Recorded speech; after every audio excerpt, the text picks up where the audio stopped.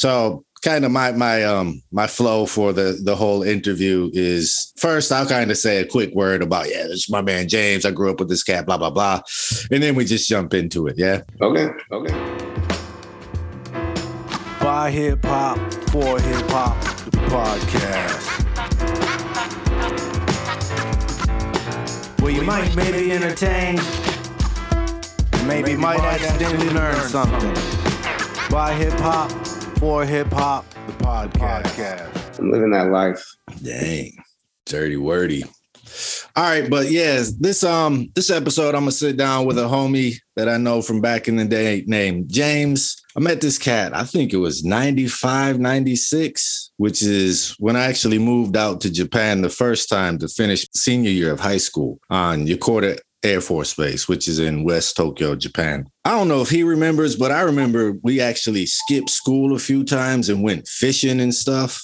Oh yeah, you're the only person that would do such a thing. Yeah, and I remember you was like all professional with the lures and the bait. I couldn't speak Japanese back in those days, but I remember going by the bait shop and you were like all cool with the old man working there and stuff. Yeah, but it's because of fishing that the fishing brought me next to these old Japanese dudes that didn't speak English. Right. And what I found was, in Japan, it was really tough to try to learn Japanese because every time I try to speak Japanese, someone could tell I wasn't a native speaker that speak English. And, okay, right. You know what I mean? So I would automatically go into English because I didn't want to butcher the language more, and it was probably easier for them to speak English. But the Japanese, old Japanese World War II veterans and right, they ain't speaking English. And so we're sitting there trying to fish, and they're trying to tell me about fishing, and it's mostly charades. Yeah. So man, we skipped school a couple times, went fishing, and I remember, the recording sessions, making music over at L's crib. I don't remember which year it was, but after that, I think we both got married. I had a kid, was living in Japan. You came out and visited. You stayed at the crib, I think, a couple nights or something. I don't remember. Yeah, it must have been like 97 or something. Was it 2000 already? I think so. I don't remember for sure, but I'm trying to think, when did I go back? Because I had been gone from Japan for a really long time, and I didn't go back until, I'm pretty sure, in the 2000s. So it probably was 07 or something. Right. And then I think we had probably another little short reunion in, was that 2011 or 2012 for our homie's wedding, Sep Rock. We met out in Hawaii for that. Oh, that's right. Yeah, something like that. I don't even remember, 2012 or something. Something there. Yeah, all that stuff gets smashed in my brain. Oh yeah, man. We're at that age where it's the bits and pieces that are still there. You kind of try your hardest to keep them. No doubt. Yeah. Things start to blend in. It's like, oh, hold up, that was separate times. I thought that was the same time. You know what I mean? And but I mean, after that, we've kind of stayed connected. Chopping it up on the chat like this every now and then. We actually did a song.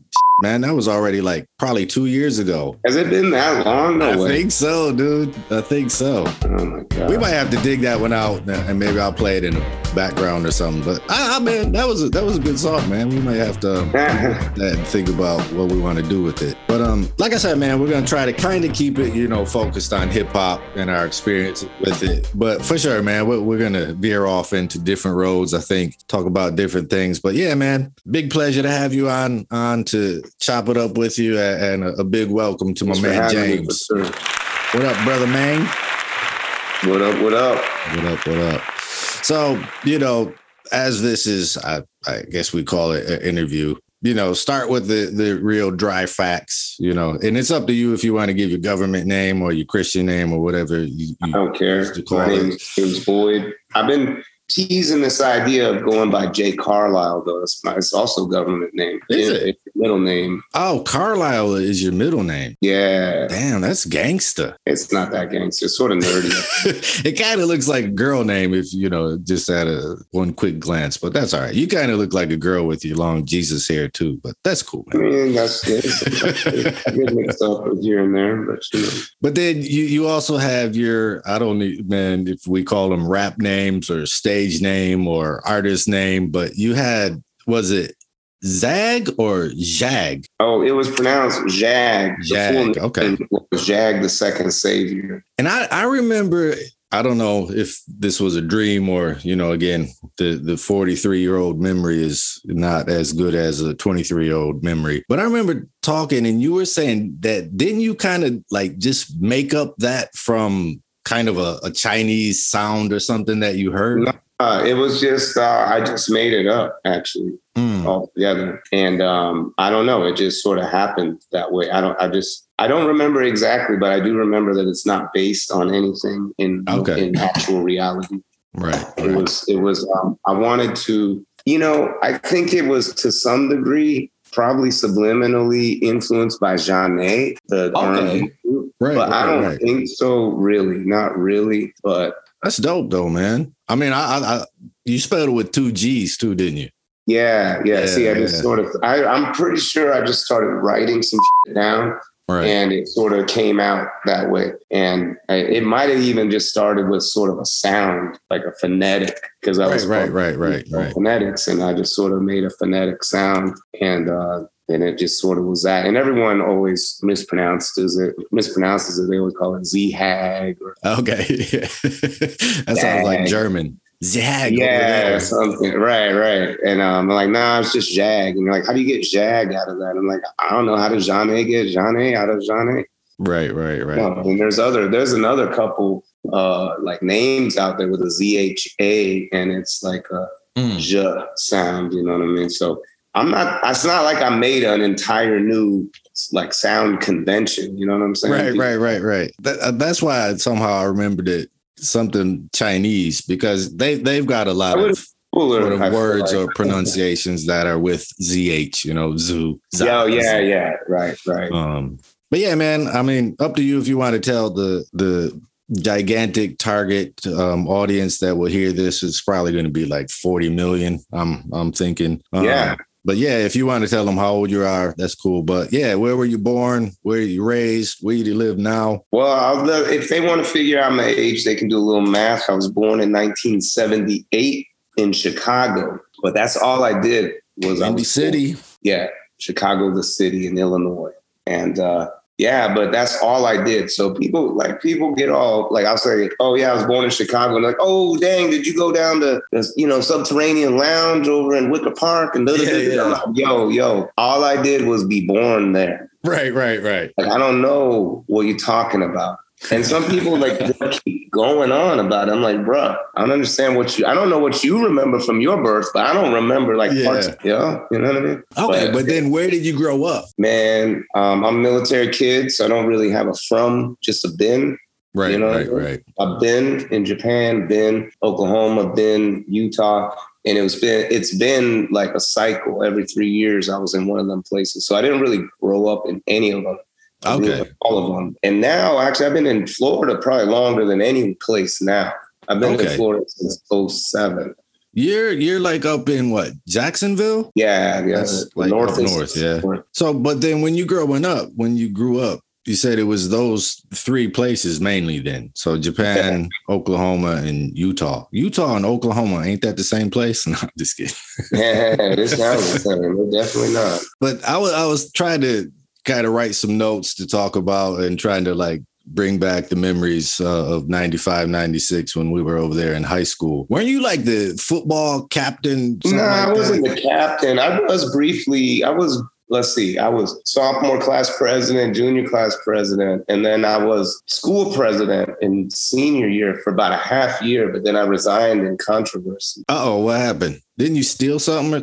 Yes, and I would really pay with it too if it weren't for them pesky kids. Actually, it was my pesky stepsister sold me out. Man, it was me and actually. I don't know if he wants that known to the public, but the other dude in the crew. And actually, I have to admit, I had succumbed to peer pressure. That's what led me to it, And then anyway, then I was like, it got caught, and I was like, I don't know if I should be, president. Yeah, that's probably not a very big. You know what? I'm gonna resign because I got caught. Role models probably shouldn't steal property of the school. Yeah. I mean, nobody knew about it. I mean, it could have been just a little scandal, you know. Hey, but it might be something to lead into something. I mean, you never know. I mean, I think it's indicative of what I do as a person. You know what I mean? For sure. I also wanted to mention that we said a little bit earlier. You got your own kind of show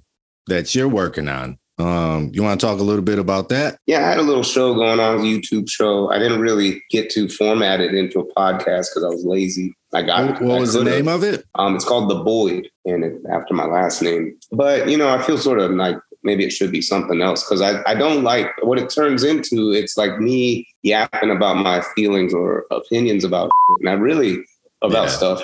I really don't want it to be that as much as engaging in a conversation. Now, if people want to hear my opinion, I'm glad to tell it, but I don't want to be like a radio host where that's right. Like I'm just spewing out my Boydisms all over. Now, some people might want that, but I don't know. I don't know exactly if that's what I want until people tell me that's what they want first. Right.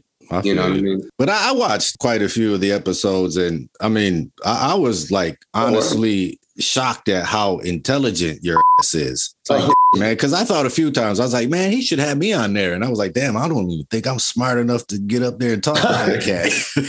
Whatever, man, whatever. Actually, I heard that a couple times. But I'm like, nah, man, I mean, look, I feel like I'm not an expert on anything. I just think about things a lot. You know, I just try to articulate my thoughts. Now, that don't mean I'm right. Someone can articulate something back in a counter fashion. Right. Good. But see, I'll parry that. I treat conversations like fencing a little bit. And so people feel some type of way a lot of times. For sure. I don't back down from my point for their feelings. You know what I'm saying? Like I see you getting upset. I'm like, yo, I see you getting upset. But I mean, I'm not going to change, like, because I feel like I speak on reality. Definitely, man. Definitely. And that's the thing is, true words aren't eloquent, and eloquent words aren't true. That's for sure. So sometimes my bluntness hits them in the head, and they don't like it. And they would rather. Hey, man, that's going to be the subtitle for this episode. What was that? True words are not eloquent, and eloquent words are not true. I like that. I can't take credit for that. It's actually Lao Tzu to say that. Oh, okay, that's another ZH. TZU. Oh, okay. Sure. Or however, there's different ways. That's why I didn't get on your show. I mean, but Lao Tzu, he wrote the Tao Te Ching, and I've been actually studying the Tao a lot. It's changed my life and perspective on things quite a bit, and that's one of the gems from the Tao. I feel you, man. But I find myself getting caught up because of that. Sometimes people aren't used to that. I hear you, man. But like you said, you know, saying your point. Getting your point across, and you know, if it's right or wrong, it doesn't really matter anymore. But at this age, I'm getting to the point where it's like, you know, I guess we can call it mature enough where it's like, I don't need to care about you. Yeah, you know what I'm saying? And it's not like I'm a cold-hearted bastard. You know, I don't want people to die, but you know, if I'm saying something and you don't like it, or you're saying something and I don't like it, it's okay. I don't like what you're saying. Yeah. And you know, we can engage on it or we can just cut it off. And, you know, I think for me, that's my idea of finally being mature enough to, you know, be able to say F it. Yes. You know and I 100% wish I had more of that. So it depends though. It depends on what it's about. Like if it's about class struggle, if it's about I'm a vocal critic of capitalism, so that triggers a lot of Americans. And so when I engage in conversation, people typically, once they get triggered, they want to continue engaging. And and I feel it's worth it to engage them because I've found over time within earshot, someone is listening and is intrigued by what I'm saying, is even if these other people are closed-minded to what I'm saying. And here's my thing. I don't try to force my point on people. I typically use a Socratic method to some degree by asking them questions that in which their answers, I already know their answers, and their answers will lead them off a cliff or to a blade. Something. Either way, their answer is dead. And you're gonna have to explain to me what is the Socratic approach. Well, I'm not really like is that Socrates? Is that Socrates? Now I'm not really a student of Socrates. I've just heard of this being more like I've heard my discussion style described this way by other people. So I'm just taking their word for it. I think I know what it is, but it's basically instead of saying what you mean, you ask questions leading to the same place. Right. You have like, or instead of countering a point directly, like, I don't know, we almost would have to have an argument, like a discussion point or argument for me to use the method on you. But like, let's say we were talking about whether or not, I don't know, Lil Baby is considered hip hop still. Who? Okay. Right. Lil Baby, contemporary artist, likes to do the sing-song mumble stuff. But I'll be honest, I listen to him and I'm like, damn, some of this stuff is I like how he laced this with a certain concept or certain thing he said was clever how he said it. Artistic, how he said it. His cadence was artistic, blah, blah, blah. And so instead of saying, of course he's hip hop, I'll be like, well, define hip hop for me. Okay, right. Right. And then they're like, well, hip hop is, and they'll probably come up with this very loose definition of what hip hop is. Or they will try to say what hip hop is that defines what Lil Baby's not. Right. For sure. And so then I would ask, like, have you listened to Lil Baby's lyrics? Right. And at that point, like either yes or no, you know, what about, and maybe I would quote a verse from Lil Baby and say, well, what about this verse is not hip hop? Right. Instead of me saying he's hip hop because blah, blah, blah, blah, blah. Now I'm asking you questions that your answers will lead you to my answer.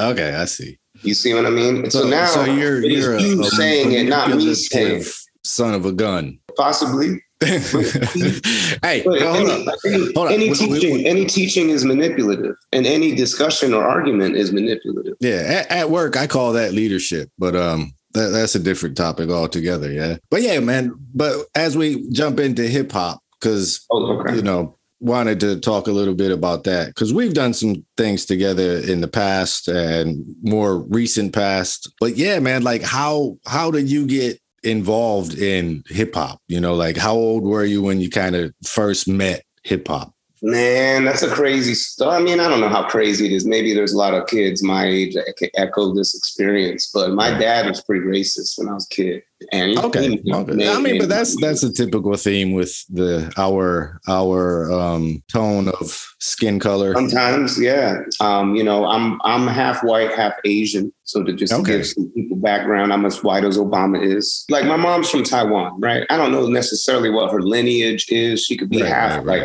freaking Korean for all I know, but she came from Taiwan. I don't know. Right. And I don't want to do 23andMe because I have a conspiratorial mind. I might just do it someday, but whatever. Yeah. They're gonna plant my DNA. Look, when I start espousing my shit, are you gonna shoot me or are they gonna use my 23andMe and frame me for murder? Yeah. My ass up.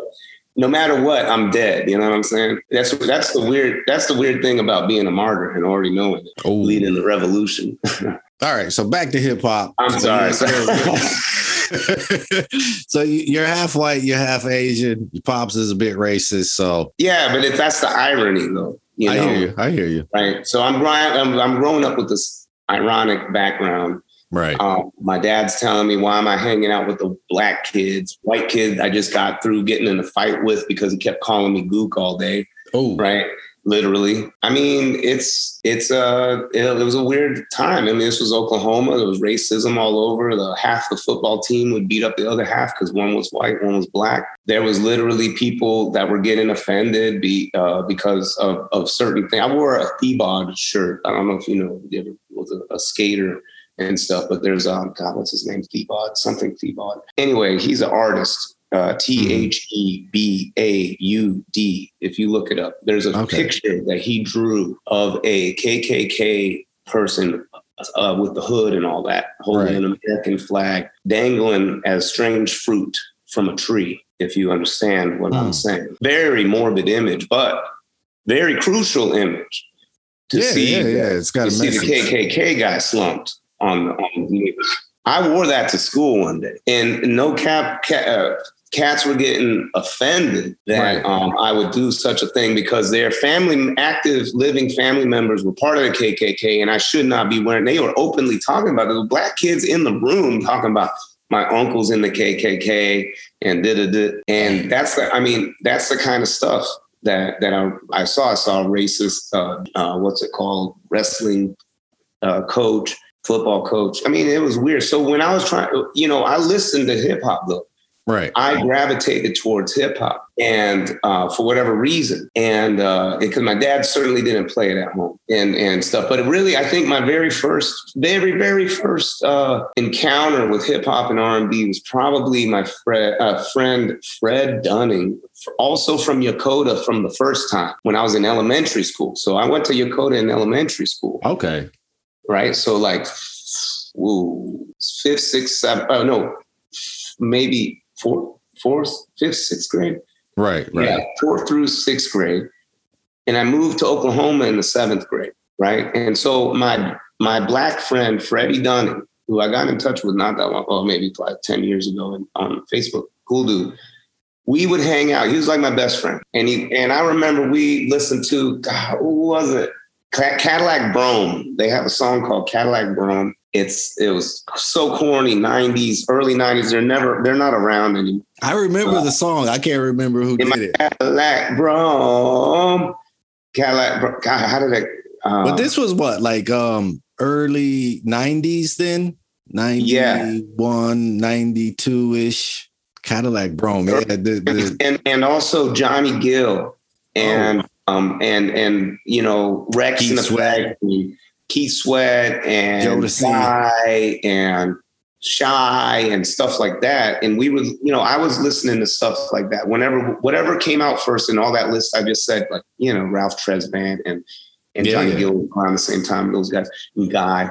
There was some hip hop elements on there. There was, I remember listening to it with Freddie, and I was like, damn, this song is dope. Or I would get to know these songs, and he would give me tapes. Right. And I would listen to tapes on my little Walkman. And that was the first sort of hip hop. That's interesting because we spoke on the last time I sat down with L and KO. But yeah, I think that was like probably 92, 93 was right around the time when like the R&B artists started to use sort of hip hop beats for their songs. Yeah, yeah. But like in elementary school, I didn't really have the means to really play music. I wasn't really into the music. I only I enjoyed it to some degree, but I didn't play my own music. I didn't really like listen to it actively on Walkman.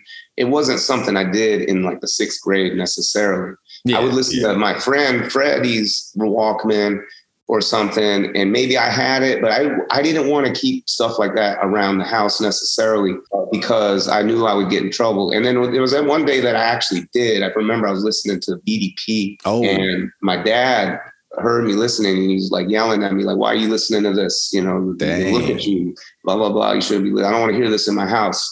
And I remember having to listen to BDP like with the bass low on the headphones, really everything quiet at night. Right. If I wanted to listen to that, he would let me listen to R&B stuff. So the Ralph Tresvant stuff, if I wanted to listen to that, it wasn't a big deal. But when I started listening to BDP, anything like more harsh, quote unquote. Yeah. That's when I'm like, I had to take my hip hop stuff underground. I feel you. But I mean, that's the thing, because back in those days, it wasn't like today where you've got like a rap song on a Toyota commercial. No. Yeah. It was this was early 90s.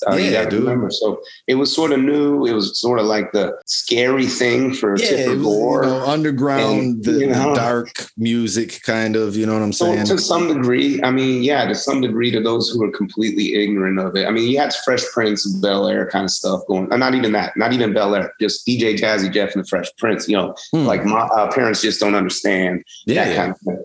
Right. And that was like, that was on the radio, and it was like, this is a gimmick, basically. Yeah. I don't even know why you like that. It's so stupid. Yeah, for sure. They would pretend, I remember my parents would pretend to rap and then make fun of it.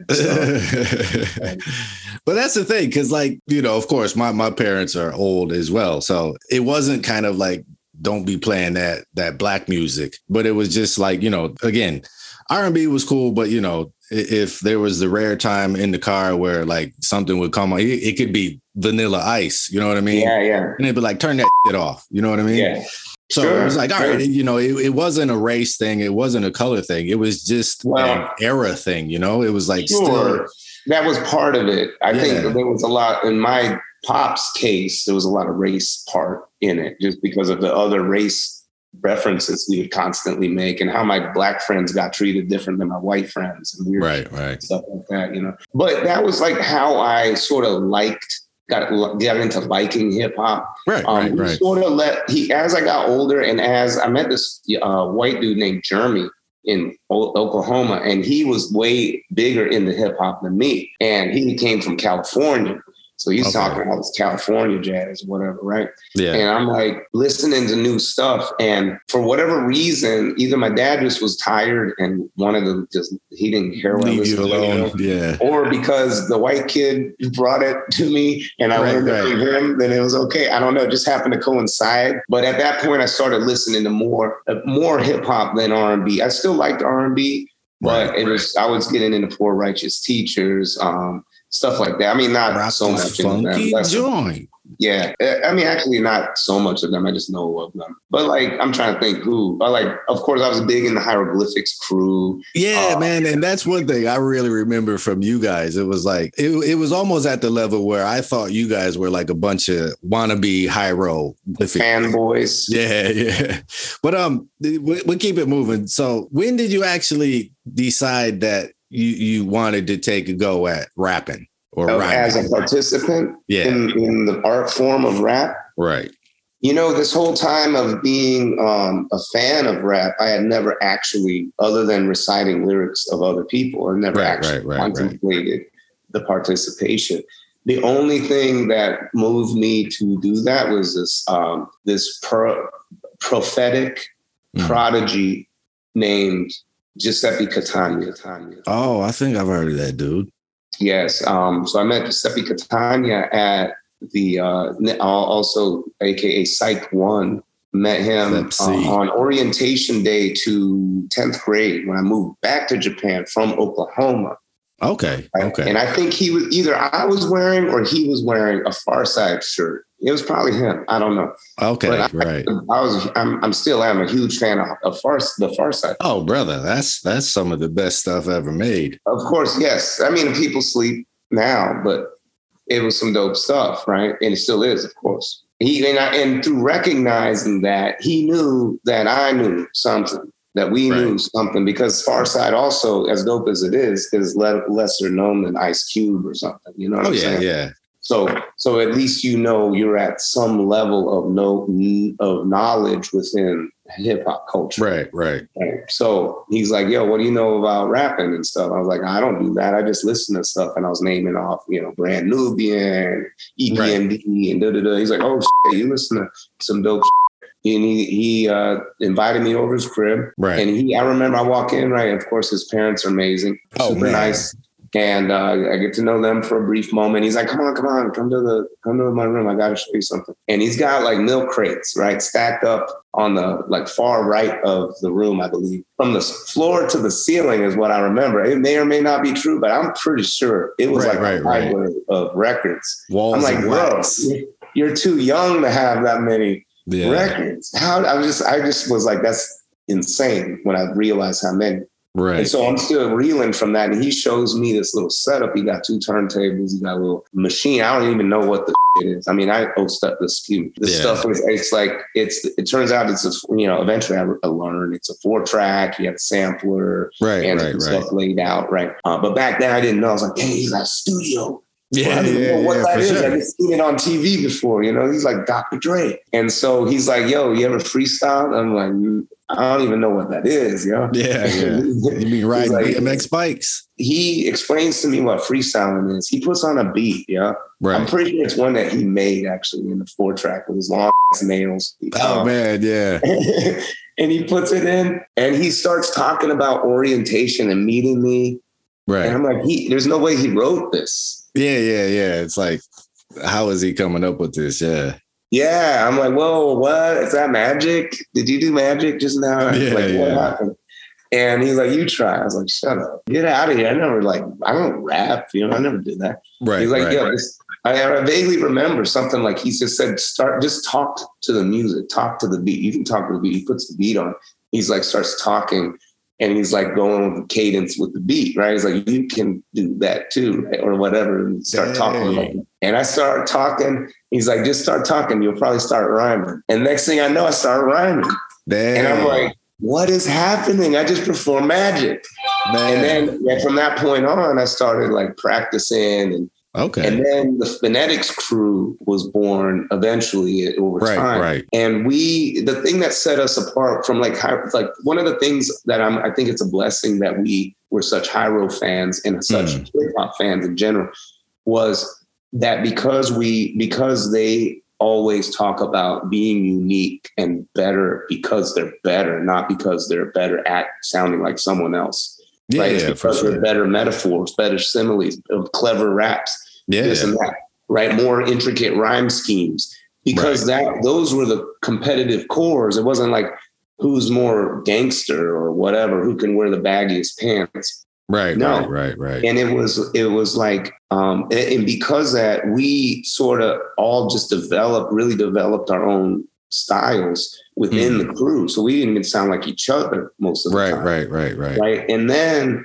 we treated it like an art, it's art. That's what was different. I think a lot of people, like the other crews at the time that would compare ourselves with, would emulate what other people sounded like. And their definition of good was how good they sounded like the other people. Oh yeah. How close can we sound like MJG in 8 Ball? Yeah. Or at the time, the Dog Pound or Mobb Deep or whoever, right? Right. Outkast. And I'm like, we tried our best not to sound like anybody, but just have dope lyrics, and just sound dope is better than anybody, however that is, and that led to us being able to be unique. And we would do stuff like drive around the base and like do like rhyme exercises, like right. Rhyme about that dude until you can't see him anymore, and you just hope there's not a stop sign or something that's like right. Rhyming about this dude, I'm running out.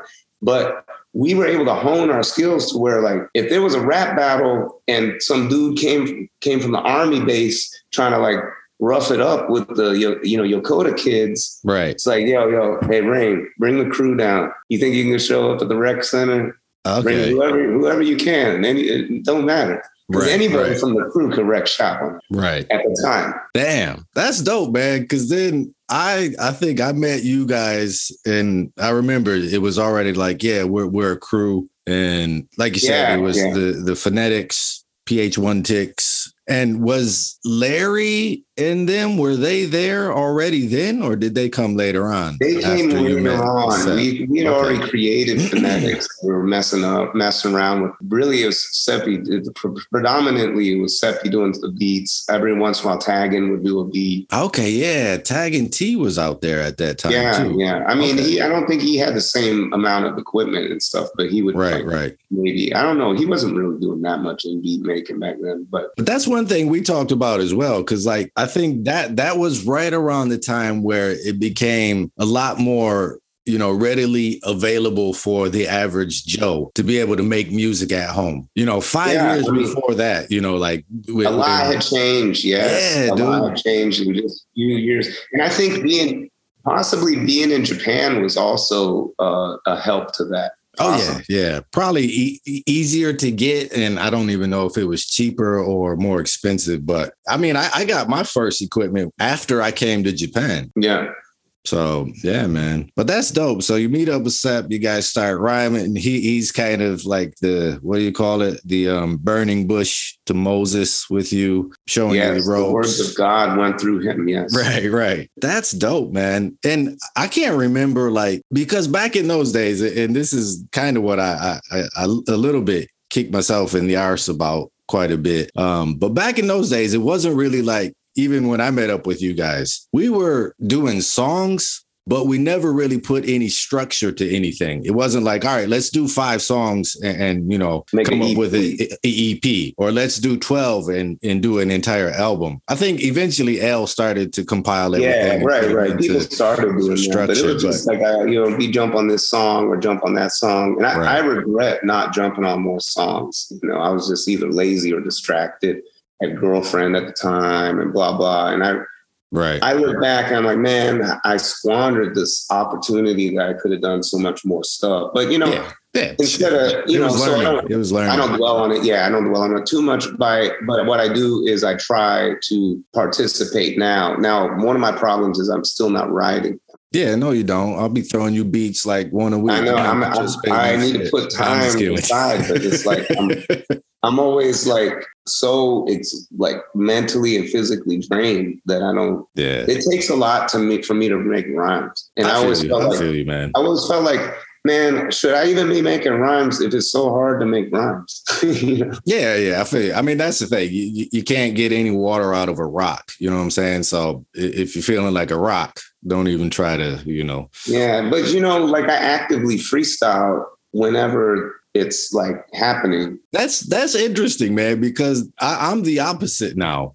And, we started getting back into it. And the cool thing is there was a bit of structure from the beginning this time. And it wasn't like, yo, let's do an album. It was just like, all right, let's start stacking up some really good songs. And then we'll figure out what we want to do later on. So that kind of got me back into actually picking up the pen and, writing rhymes and dropping rhymes. But that's the thing with me, man. I'm like, if you put a beat on right now, I could probably do a bust up freestyle. But man, it's like more writing than freestyling for me now. Like let's see, it was maybe like 2 weeks ago, maybe a week ago. I had some cat. We were at karaoke night. I've been going to karaoke night here and there I need to meet people that aren't the people I'm around all the time. I feel you, man. So I go out to karaoke night, right?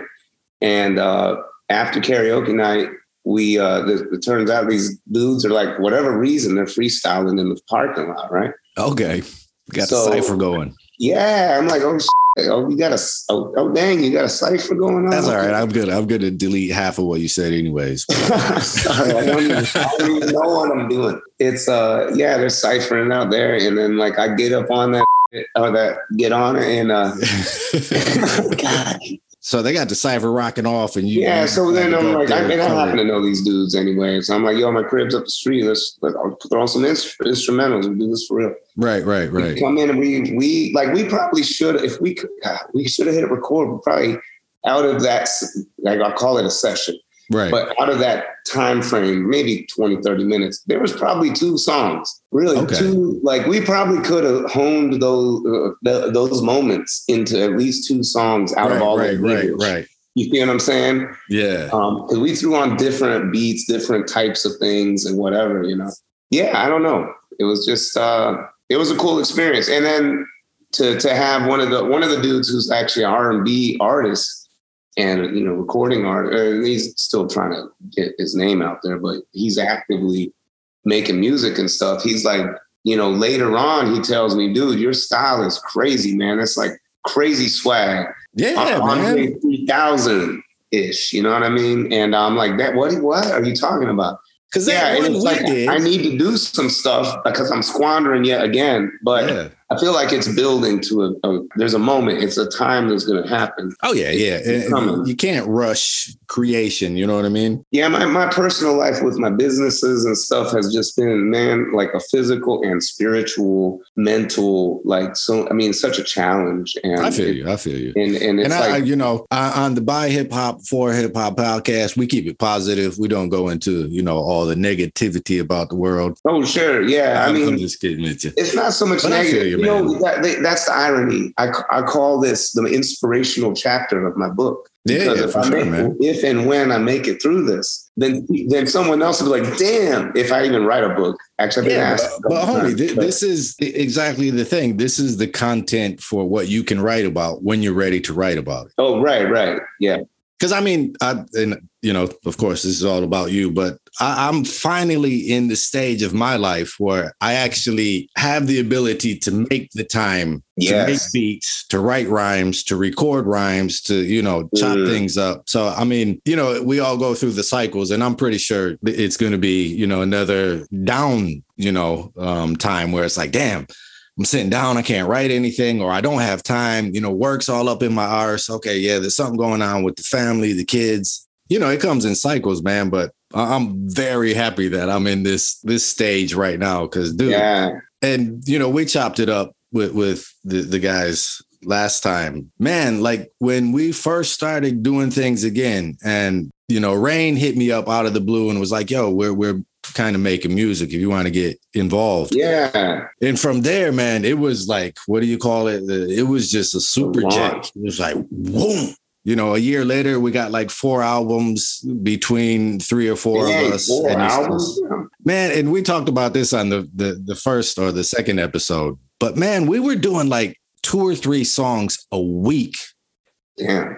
And not like, okay, here's this beat. See if you want to rhyme to it. It was like, okay, here's this beat and my verse is on it. And then someone would throw their verse on it. So it was like minimum 2 songs per week that were getting finished. So, I mean, after 3-4 months, we had enough for one full 16, 17 song album, dude.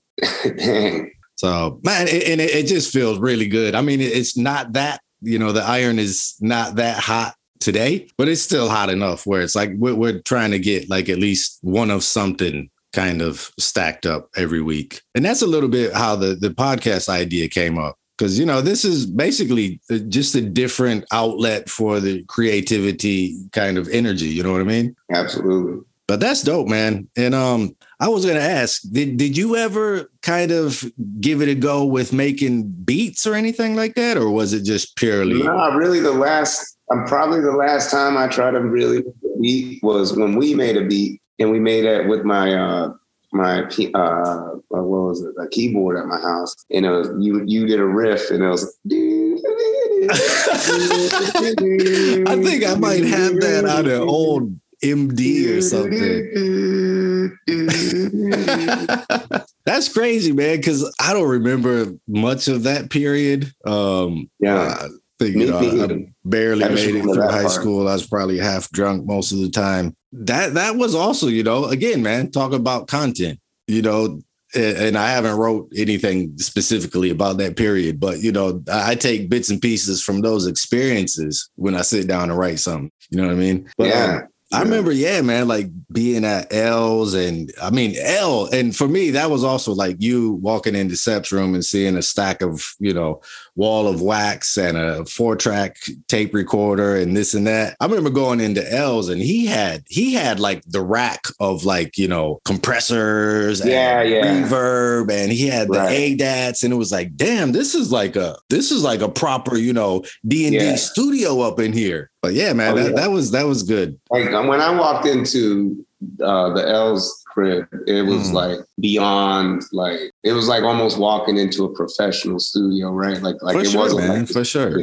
Just friends kind of thing. And one of the things that sort of messed me up a little bit was I think I was really good. I don't know. There was like, I always felt a little distant from those guys for whatever reason. And I wish I didn't. But I think none of them really liked you was probably one of the big reasons. Possible. Yeah. Definitely. I mean, I don't know.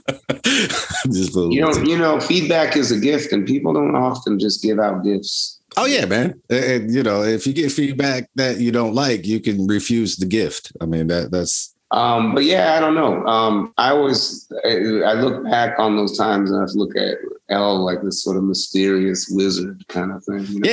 We talked about that. I remember Rain used to get mad at me because I used to like just geek on L stuff all the time, man. Dude, he's like a wizard. I mean, dude, think about this. He was like that then, which is what, 25? No. What was that, 20-some, almost, 25, 26 years ago? Right around. Imagine where he is now. And that's why it's so much of a joy to actually work with him today. Because, I mean, the beats he makes, man, are like 18 times better than they were then. And then they were already gems. Right. Yes. They are gems now. If I heard them now, I'd just feel impressed. Oh, man. When I do actually find stuff and I run into it, it's like, what? No way. There's no way. Like that. I think Rain put it on his Bandcamp page or something, that Individuals Ad Hoc. Man, that is some of the best hip hop out there. And it's a shame that didn't get more exposure and get more ears. But that's a classic hip hop album, dude. Yeah. The Individuals. I mean, it was, you look back and think about the dopeness that was happening. It's sort of hard to fathom. But that's the thing too, is for me, I got to listen to the universe some more and put some time towards writing some rhymes. I did write a rhyme about, it's called The Crash. I wrote this a few years ago. It's about the institution of martial law. Oh, like the day it happens, and it's like the first few lyrics are like, first they turn the lights off fast, got guns on blast, dogs' boots got squads on task. Okay. Kids look up at you as strange dudes with masks pass by. How long this gonna last? Right. So I'm setting the stage about like there's no power. You see all these, guys going up and down the street. If you got that rope, I can make a nice like militant beat or something for that. Yeah, I do have it wrote. I got it written down somewhere. Yeah, I mean it's probably on my phone actually. And because that's the thing, man. And like I said, I was joking earlier, but like, all the beats that I make, what I've been doing is with the music, man, and even with the stuff that we're putting out or got out, it's not like, yo, we're trying to be, hip hop artists. Basically, man, we do what we love. This is, like you said, man, life is rough and tough, and the music is therapy. That is art, though. Yeah, for sure. You know what I mean? Definitely. And if anyone hears it or not, to be honest, I don't care, because I got a playlist of dope ass shit that I made, that we made, and that's good enough. You know what I mean? Right. But we need to get up on some stuff. Like I said, I just continue to share all the beats that I make, and whoever comes back and says, "Yeah, I want on it." But I'm going to be setting aside time. I'm going to have to like schedule blocks of time or something to make sure that I can do, because I have some time. It's just I'm not doing it right. Yeah, for sure. And that's the thing with time, dude. Time is not something that you have or don't have. It's something that you make or don't make. And then when you make it, you have to decide how you want to use it. And I'm not like giving you a lecture or anything. No, that's what I'm saying is I need to make the time. I'm just sort of like, I don't know, I've been in a weird hazy. Yeah, but I wanted to actually touch a little bit because, this could lead to some good things for you as well. So you've got like a lot of different businesses that you're kind of working with. And I've seen a few things where you're working on like, flipping houses or restoring old classic cars. Right. That's dope, man. I watch like Gas Monkey and stuff like that, or Wheeler Dealers. And it's like, man, that's like my life a little bit. I do the Wheeler Dealers thing. I mean, that's what it's like, dude. Come by my garage, man. That's what like I'm a mix of all those shows. Like I do restorations. Right. I do customization. I can weld together turbo pipes and whatever you want. Like, or exhaust manifold, whatever.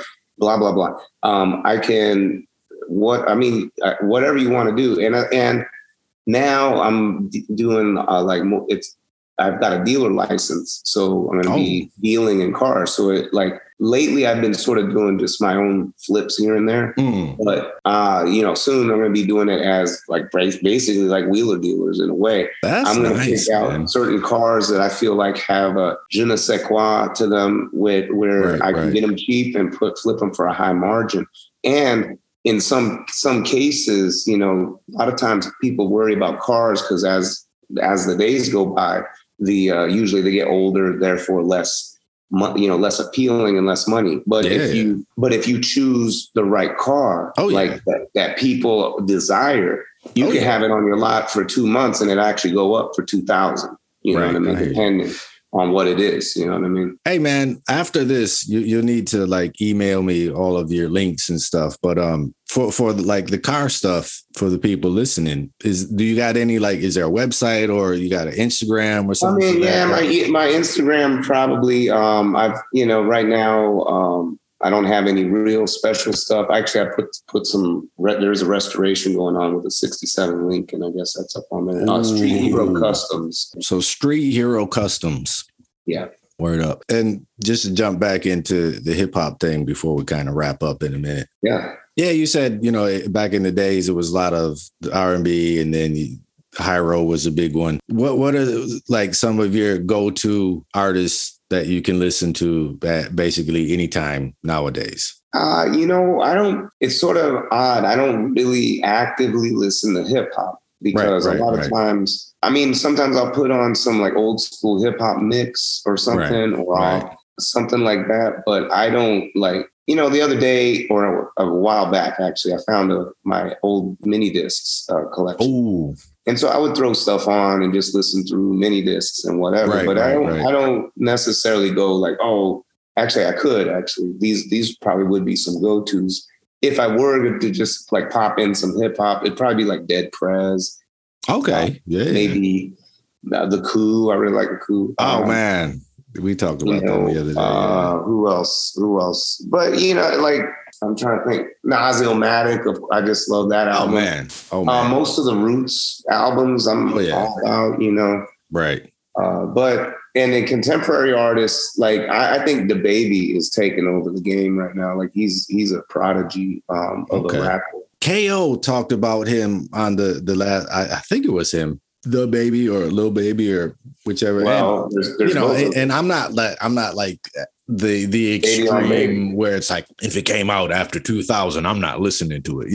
I'm not in that boat, but I'm the same way, man. I'm not like actively looking for new stuff. Every once in a while you'll find something here and there, but there's a couple new cats that kind of spark the ear, and it's like, yeah, that's actually pretty good. Well, I'm really into mixtapes. Not really. I'm actually not really into it. Like sometimes if I find someone I really like that's putting out consistent mixes, I'll follow them and listen to them. So like right now on heavy rotation for me, when I do get a chance to listen to music, which is typically when I'm working on stuff in the shop, or if I'm studying or creating something or whatever, I'll listen to DJ Complexion out of the UK. I found him on SoundCloud. But I feel you, man. It's kind of like reaching out to different platforms opposed to back in the day when someone got a tape or someone had a CD, and it's like, yo, let me get a copy of the CD. You know what it is? It's honestly, it's convenience and laziness right now that's causing this for me, because with DJ Complexion, I can just put on a mix and just work for hours. Right. It just moves into the next mix. To gain convenience, I've sacrificed going back. Because when I do pop in some AG, Ghetto Dwellers, or I got this old Kamachi single, fire. It's just so dope, right? Yeah. But like, I don't want to pull out, like, go figure out which mini disc has it or something, or like go pull up that one song on YouTube and listen to it, and then I have to stop because of ads, and it's going to start playing some stupid song next or whatever. Right.